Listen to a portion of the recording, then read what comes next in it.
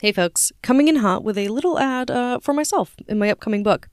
If you like this podcast, you are definitely going to like the book I wrote based on it.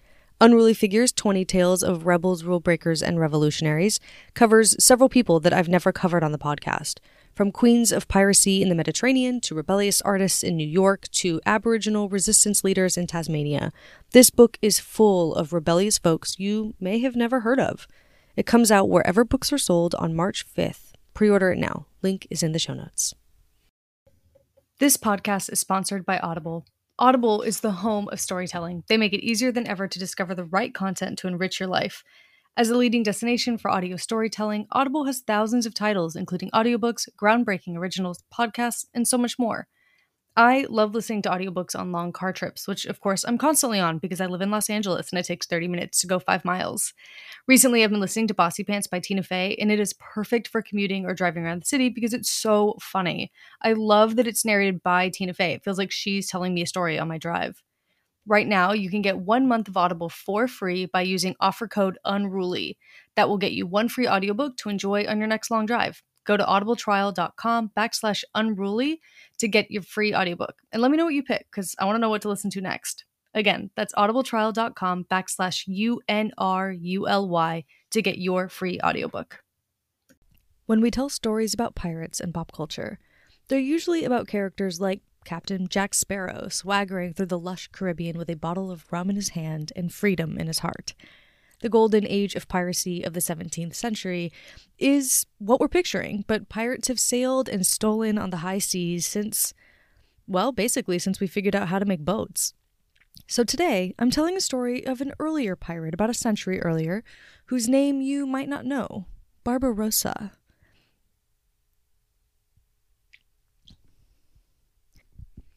Hey everyone, welcome to Unruly Figures, the podcast that celebrates history's greatest rule breakers. I'm your host, Valerie Castellanos-Clark, and today I'm covering the tale of Kheir-ed-Din Barbarossa, often also known as Kheir, a legendary pirate from the 16th century.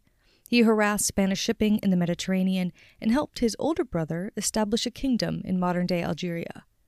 Before we jump into the tale of piracy on the high seas, I first have to thank all of the paying subscribers on Substack whose patronage helped me make this podcast possible. This would not still be going without you all, and if you like this show and you want more of it, please become a paying subscriber over on Substack. When you upgrade, you'll get access to exclusive content, merch, and behind-the-scenes updates on the upcoming Unruly Figures book. When you're ready to do that, head over to unrulyfigures.substack.com. All right, let's hop in. He is known by many names. He was born Kheir, or Kheir, on the island of Lesbos around 1478. In a lot of the Mediterranean, he's remembered by an honorific he was given later in life, Kheir-ed-Din, which means defender of the faith, and sometimes gets translated or transliterated into English as Kheir-ed-Din. In the West, he's best known by his moniker Barbarossa or Redbeard, but I'll be calling him by his first name, Kheir, throughout this episode. We'll come back to why. Because of the time we're going back to, there are pieces of his life story that are a bit conflicted, starting with his heritage. Though it's well documented that his mother was a Greek widow named Katerina, where his father comes from is something of a mystery. His biographer, Ernest Bradford, in his book The Sultan's Admiral, supposes that his father, Jacob, was a retired janissary. The janissaries were an elite military force created by kidnapping young Christian boys from neighboring kingdoms, forcibly converting them to Islam, and then giving them a lifetime of military training. So Jacob could have been from anywhere in Eastern Europe, really: Greece, Romania, Albania, Serbia, etc. Jacob and Katerina moved to Lesbos, an island in the Aegean Sea, in 1462, when the island was taken from the Genoese and incorporated into the Ottoman Empire. As was tradition, high-ranking and deserving soldiers were given property on newly conquered lands, and it's possible that Jacob retired and married Katerina around the same time as he got this land on Lesbos. Janissaries were not meant to marry or have any other trade until they retired, usually around 40 years old. The couple had 6 children together, 2 daughters and 4 sons. Unfortunately, only the names of the boys are recorded in history. I am going to do my best with this Turkish pronunciation, but apologies in advance because I know I'm not going to get it perfect. So the boys were named Oroç, Ilyas, Ishak, and Kheir. Now, from the island, Jakob began to trade as a potter. He made his items and delivered them to neighboring islands by boat. Once they were old enough, his children began to help him. Orish helped out on the boat, Ishak became a carpenter, and Khizr helped out in the pottery. Only Ilya studied to become an imam and had little to do with the business. An almost contemporary named Diego Hallado, a Spanish historian and priest, referred to this early childhood in admiring terms. Bradford notes that many contemporaries and early historians saw Jacob and his wife as, quote, a model family. No hint here at all of bad upbringing leading to violent or disgraceful lives. Throughout his biography, Bradford often compares Khizr's early life to the life of Sir Francis Drake, an explorer, sailor, and sometimes pirate, whom many people in Europe and the US know a little bit better. Both were raised in, quote, poor but religious environments, taught a craft, and expected to fend for themselves as soon as they reached manhood.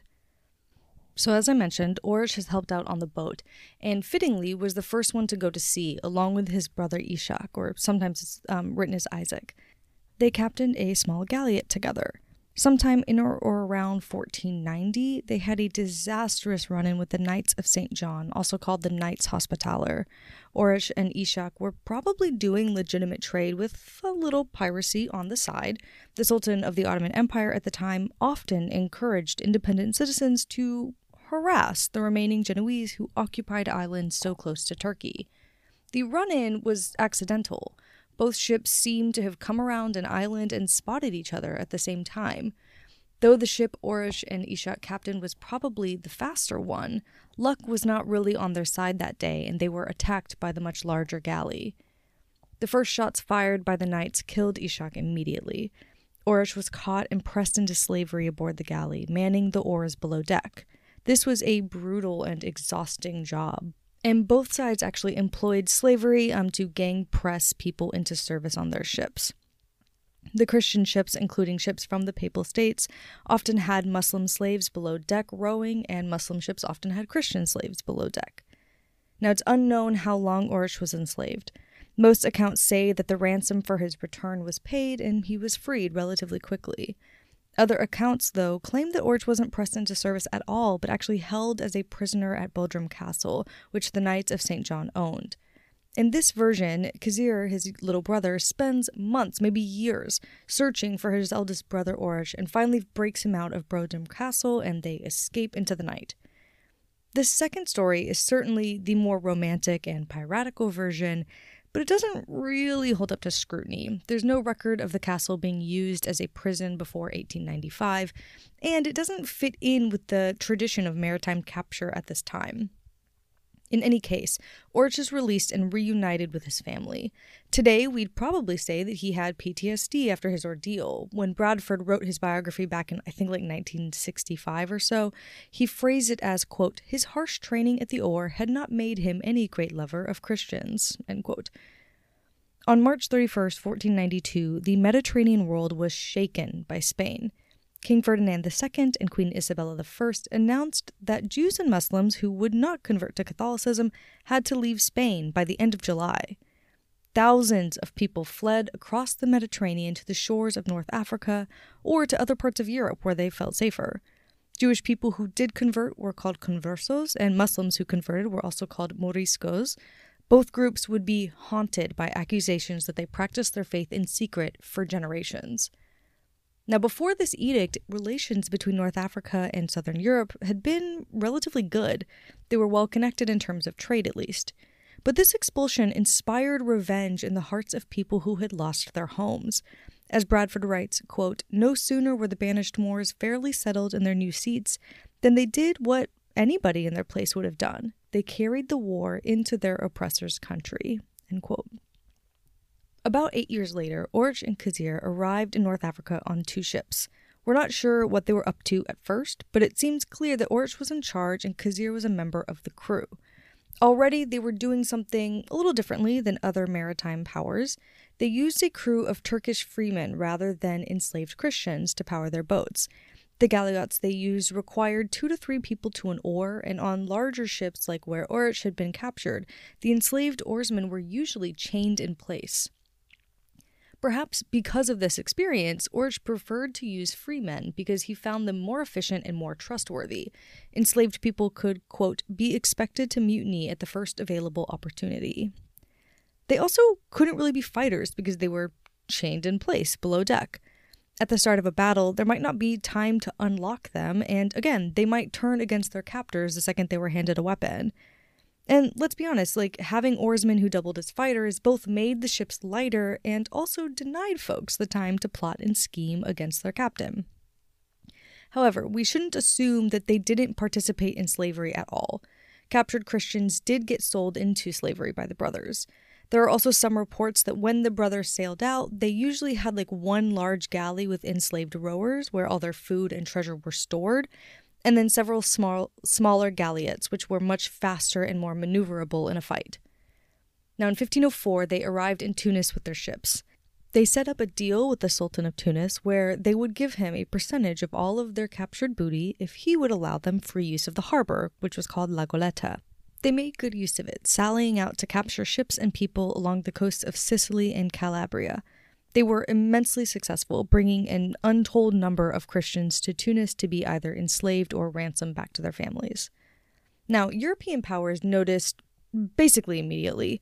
In a normal shipping season, which in Europe at the time was during the warm summer months, let's say April to September, maybe starting in as late as May, depending on the region. But during that season, a normal season, they might lose a few ships to bad luck and bad weather. But as the summer of 1504 came to a close, it became clear to the kingdoms along the Mediterranean coast that more was happening, and it might require a concerted effort to put a stop to it. However, Europe at the time was not peaceful.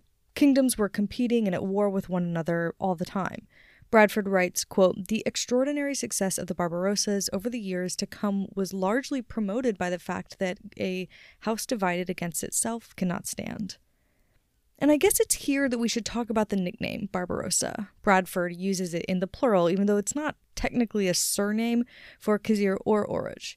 In fact, the nickname comes from Orch's red beard. Barbarossa is just Italian for red beard, and the moniker got applied as Orch's legendary status as a competent and violent pirate captain grew along the Italian peninsula.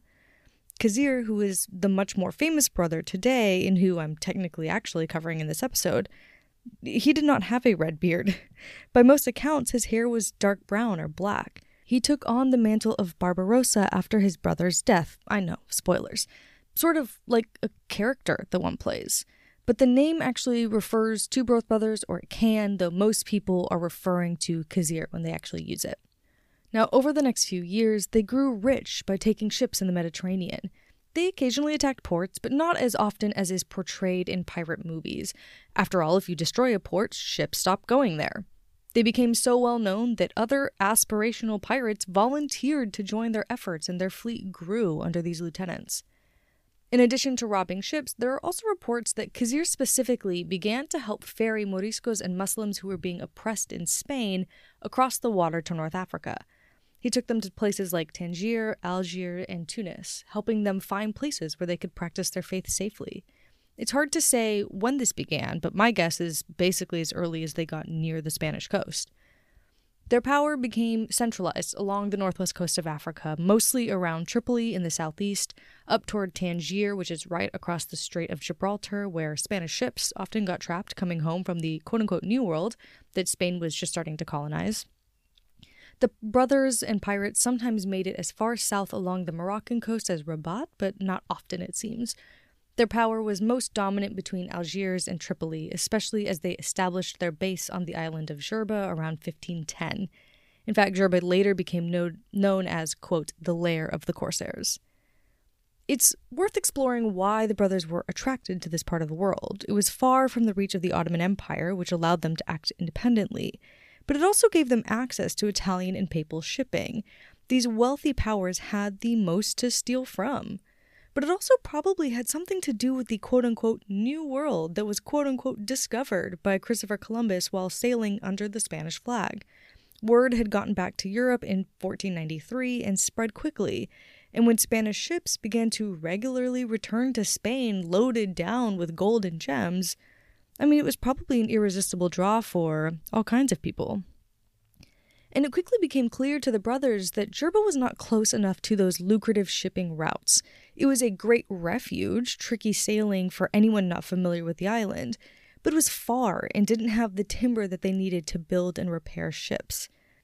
Oruch, still leading things at this point, turned his eyes to Bougie, a Spanish garrison 120 miles east of Algiers.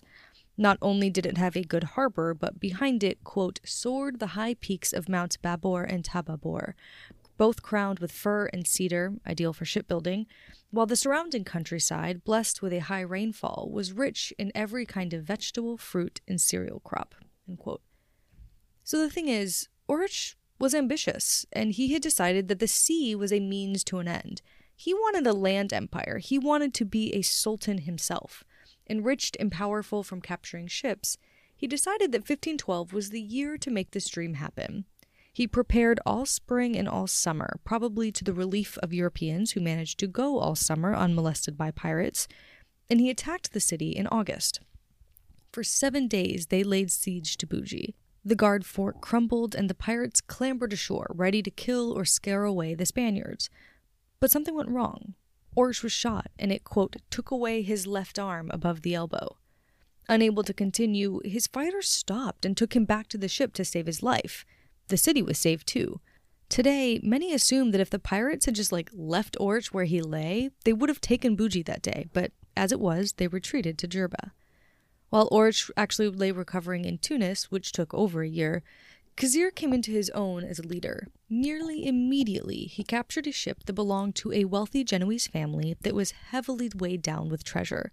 He towed it back to Tunis, where they still had a deal with the local sultan. But this theft opened Pandora's box. The Genoese were furious about the stolen ship, and they came after Kheir and the Turkish corsairs. A squadron of ships, commanded by the famous Andrea Doria, attacked Tunis. Kheir sank 6 of his own ships in the harbor to prevent them from being stolen, and then sailed out to battle the Genoese in their much larger galleys.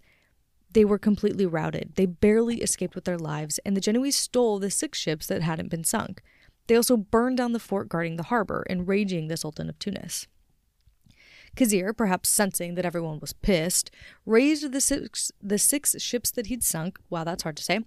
And also, I didn't know that you could do that before this story, but anyway, he raised the sunken ships and sailed them back to Jerba, where he waited for his brother and the Sultan to cool off. During the fall and winter, he and his sailors built 3 new galleots, replacing some of the ones lost to the Genoese, and established a powder mill in order to manufacture gunpowder. Now, once Oruch had finished recovering, they attacked Bougie again. They started the siege in August 1514, and the city might have fallen if the Spanish crown had not coincidentally sent the annual autumn relief of ammunition and other supplies for the garrison to survive the winter. Instead, just as the city was starting to weaken, 5 large men-of-war ships arrived, and Oruch and Kheir were forced to retreat. Instead of Jerba, they went to Jejel for the winter. The peninsula was close to Bougie, and suggesting that Oruch intended to go right back for a 3rd siege when the weather calmed in the spring. There, 1,100 sailors, plus several more adventurers, settled in for the winter, careful to treat the native inhabitants of Jejel well so that they would be welcomed back in the future. But something must have changed. We're not sure what, but 1515 did not see them return to Bougie. In 1516, King Ferdinand of Spain died, and the people of Algiers, which had long been dominated by Spain, reached out to their neighboring Arab ruler, Sheikh Salim, to help them drive out the Spanish garrison during that moment of Spain's weakness. Salim, in turn, reached out to Oruch and Kheir, quote, inviting them to participate in the liberation of Algiers. They agreed and set out, but then they passed Algiers for a small port called Cherchel. There, another Turkish corsair had set him up as a local sultan, a man called Kara-Hassan. Oruch didn't believe that there was enough room for both of them on that stretch of coast, so he attacked and killed Kara-Hassan. He took over Cherchel, left a few trusted men in charge, and then returned to Algiers, where he finally began the siege he'd promised. For 20 days, the pirates under Oruch and Kheir tried to destroy the walls of the fort, but their ordnance was too light and the fort way too strong. Now, a few details seem to be missing from this story, because the next thing we know is that Oruch decided that in order to drive the Spaniards out of Algiers, he needed to kill his ally, Salim. which seems like a big leap. We started at point A and ended at like K. What happened in between is unclear. Perhaps Selim was not a good military commander and was holding back Orch's efforts to defeat the Spaniards. I'm really not sure. But either way, Orch stands accused by history of murdering Selim, though we're also not sure how that happened. Some accounts claim he was hanged in the city, but more believable accounts say that Orch snuck into Selim's bath and suffocated him with a wet towel. People were told that Selim had died of a stroke, and Orch was declared Sultan of the city. Now, the Spaniards were still in their fort on an island on the outskirts of the city, and until that moment, they had had a deal with the citizens of Algiers. As long as they kept to themselves, the Spaniards would too. They just wanted the garrison to protect their shipping lanes. But that deal was clearly off, so the Spaniards began attacking the city, making life impossible for the inhabitants. The citizens of Algiers suddenly realized that they had escaped the pod only to land in the fire. Life got so much worse for a while. The fighting continued, and in late 1516, the Spaniards were apparently finally driven from the city of Algiers, or at least weakened to the point where they retreated to their fort and did not continue their attack on the city. Now, Orch had what he wanted. He was the sultan of a region of what is today Algeria. In 1517, the Spanish tried to reclaim the lands Orch had claimed, but he and Kheir managed to defeat the Spanish fleet. When they fled, Kheir actually took several galleots and gave chase, attacking Spanish cities along the coast. They burned and looted, kidnapping slaves, and brought oppressed Muslims to North Africa.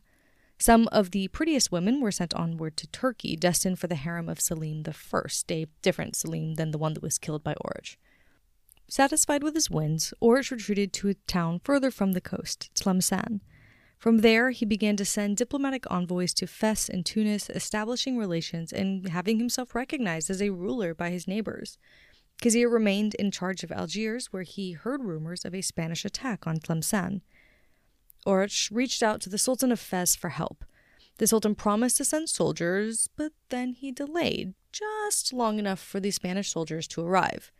Orch led his soldiers from the city, trying to escape, but they couldn't evade the Spanish, and Orch was killed in a battle. The crimson cloak he was wearing when he died was later taken to Cordova to be displayed, and his head was removed to be taken as proof of his death to the Spanish rulers. Apparently, so many had claimed to kill Orch before and been wrong, or just liars, that they wanted incontrovertible proof. Garcia de Tineo, the man who killed Orch, was allowed to incorporate Orch's head into his coat of arms. Very Medusa-like, right? And in fact, even though Orch had been a thorn in the side of the Spanish for a long time, after death he was treated to heroic poems. It's such an interesting turn that it reminds me a little of that brief moment late last year on TikTok when people were claiming that Gen Z loved Osama bin Laden. Obviously, that ended up being way blown out of proportion. Gen Z does not support terrorism at large. But it was that strange pattern of glorifying an enemy that you've already killed almost because he doesn't represent a threat anymore. I don't know, it's an interesting psychological phenomenon. Anyway, once Orch was dead, Kheir turned around and reached out to Sultan Selim I in Turkey. Though his brother was dead, the kingdom had not yet fallen, and Kheir rightly guessed that Selim would be interested in supporting an Ottoman outpost in far west North Africa. Selim said yes, granting Kheir the title Beylerbey, again, might not be pronouncing this perfectly, a very high rank in Ottoman society, equivalent to governor-general, and he sent him military reinforcements. Now, strangely, the Spanish military actually retreated after the success at Tlemcen, which gave Kheir time to wait for reinforcements and build up his strength.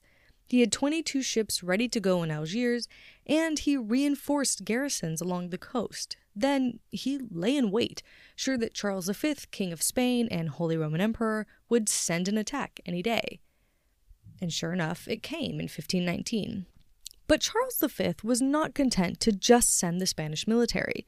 He had spent the intervening winter and spring contacting the Genoese, the Monegasques, the Neapolitans, the Pope, the Knights of St. John, the mercenary Andrea Doria, and the French. Everyone, except France, contributed ships to make an enormous fleet of 50 war galleys and up to 450 transport ships. Clearly, they intended to do more than take back Algiers. This was an attempt to drive the Turkish people out of North Africa entirely. But as with any group project, it took a lot longer than Charles V thought. It would have been ideal to launch the attack in June or July when summer made the Mediterranean calmer, but they didn't leave until late August. They arrived at Algiers on August 24th under a shadow of clouds. Nearly as soon as they landed, the storm broke. Waves began to, quote, burst in rolling fury. Anchors dragged, cables broke, ships collided.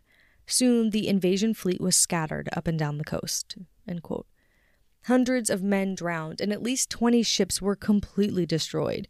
It remains one of the worst maritime disasters in Mediterranean history. And all of Khizr's soldiers had to do was wait on the beach as the ships broke apart and sailors and loot just washed up on shore. He sat back that winter, wealthier than he'd ever been, secure in his safety. Now, from 1520 to 1529, we don't actually have a lot of details about what Kheir was doing. Historians think he married an Algerian woman around this time. They had one surviving child together, a boy named Hassan. We know he brought the coast of Algeria further under his control, consolidating power into his own kingdom. With a lot of good lumber at his back, he was able to expand his fleet, and soon Kheir alone was a naval power to contend with. Even countries like England, which had previously been safe from corsair predation in the Mediterranean, found their merchant ships attacked both in the Mediterranean and along the western coast of Portugal. Kheir himself sailed often, leaving his capital Algiers under the trusted supervision of Hassan Aga. As Khizr's power grew, he attracted, quote, Christian renegades who enjoyed his protection to do their own piracy and looting. They came from France, Venice, Genoa, Sicily, Naples, Spain, Greece, Hungary, Albania, and further. Much like the Sultan of Tunis had done for him and Oruç early in their career, Kheir allowed people to sail in his waters with his approval as long as they paid him a percentage and came to his aid if European powers attacked again. Soon, Algiers became incredibly wealthy. The abbot I mentioned earlier, Diego de Aido, wrote, quote, "They have crammed most of the houses, the magazines, and all the shops of this den of thieves with gold, silver, pearls, amber, spices, drugs, silks, cloths, velvet, etc., whereby they have rendered this city, Algiers, the most opulent in the world, insomuch that the Turks call it, not without reason, their India, their Mexico, their Peru." And much like how the Spanish treasure ships financed voyages to North America through investments by merchants, Algerian tradesmen invested in the building of galleys that would then rob those treasure ships. As contact between Algerian and European ships increased, many people noted that the pirates were better seamen than their European rivals. Haido wrote, quote, "Their galleots are so extremely light and nimble and in such excellent order. The Christian galleys are so heavy, so embarrassed, and in such bad order and confusion that it is utterly in vain to think of giving them chase or of preventing them from going and coming and doing just as they themselves please. When at any time the Christian galleys chase them, their custom is, by way of game and sneer, to point to their freshly tallowed poops as they glide along like fishes before them." Now, this is really interesting to me because Spanish ships were often considered some of the best in the world at this time, but a Spaniard himself is denying that claim. Around this time, Kheir earned the title Kheir-ed-Din, protector of religion. The title probably came up because of the way that he had helped many Muslims escape Spain for safer shores. Estimates cap out at around 70,000 people that he helped escape servitude and prejudice in Spain. And he's remembered this way in a lot of the Mediterranean. Sources that don't call him Barbarossa often call him Kheir-ed-Din. Fun fact, though, Kheir-ed-Din could also be translated as Defender of the Faith, a title that Henry VIII was given in 1521, just about the same time that Kheir was. This isn't really important, though I do think it's funny that two defenders of two different faiths were floating around at the same time, though Henry didn't keep that title for very long. As Kheir aged, he focused on training the lieutenants and captains who managed ships in his fleet. In 1529, that training paid off when 3 captains and their small galleots came up against 8 large war galleys of Spain. In an almost unbelievable turn of events, the Turks won, not only freeing many Muslim slaves on board the war galleys, but also picking up many Moriscos who were trying to escape Spain. They took the captured ships back with them to Algiers. The next year, Kheir decided that he was going to finally drive the Spanish out of their last stronghold in Algiers, that island fortress that had first beckoned them to the city in 1516. The Spanish had never fully abandoned it, despite the end of direct fighting in 1519. The siege began on May 6, 1530, and continued for 15 days. Finally, the fortress fell, and the Spanish soldiers who survived were sold into slavery. A few years later, in 1533, Kheir received an ambassador from Constantinople, today Istanbul. The Sultan, Suleiman, had invited him to come to the city for a meeting. Once there, he was tasked with reorganizing the Turkish fleet, which had fallen into disrepair. Some legends say that it was actually Kheir who was responsible for telling Suleiman the Magnificent that whoever ruled the sea would rule on land as well. However, Suleiman had probably already figured this out himself. He could hardly miss how much wealth sea voyages had brought to Western Europe. There was also the rumor that Charles V had been making overtures to Suleiman, asking him to step in and call off the attacks on European shipping. However, Kheir had no desire for peace with Spain, and in fact pushed for an alliance with France instead. He encouraged Suleiman to pursue that avenue, and the two powers eventually did sign a treaty to work together. Though the treaty benefited France in the short term, it actually infuriated a lot of European powers who saw an alliance with the Muslims as a betrayal of Christianity. Clearly, the alliance did not last long. Kheir spent his time in Turkey basically creating the Ottoman Navy. I mean, there was one already, but he made it an actual fighting force that could exert Ottoman supremacy in the Mediterranean. He made the Navy efficient for the first time, bringing his knowledge from 30 years on the sea to improve their dockyard, their shipbuilding, everything. It was very necessary. Soon after this, Kheir was offered the position of High Admiral of the Ottoman Navy. He officially went legit, serving Suleiman the Magnificent in this capacity for around 10 years. As the commander of the Ottoman Navy, Kheir captured several islands that had been taken by European powers. He raided enemy cities along the Greek and Italian coasts and kind of just generally fought Charles V at every turn. It's worth noting, however, that Turkish militaries were not allowed to loot the cities they conquered in the same way that European militaries often did.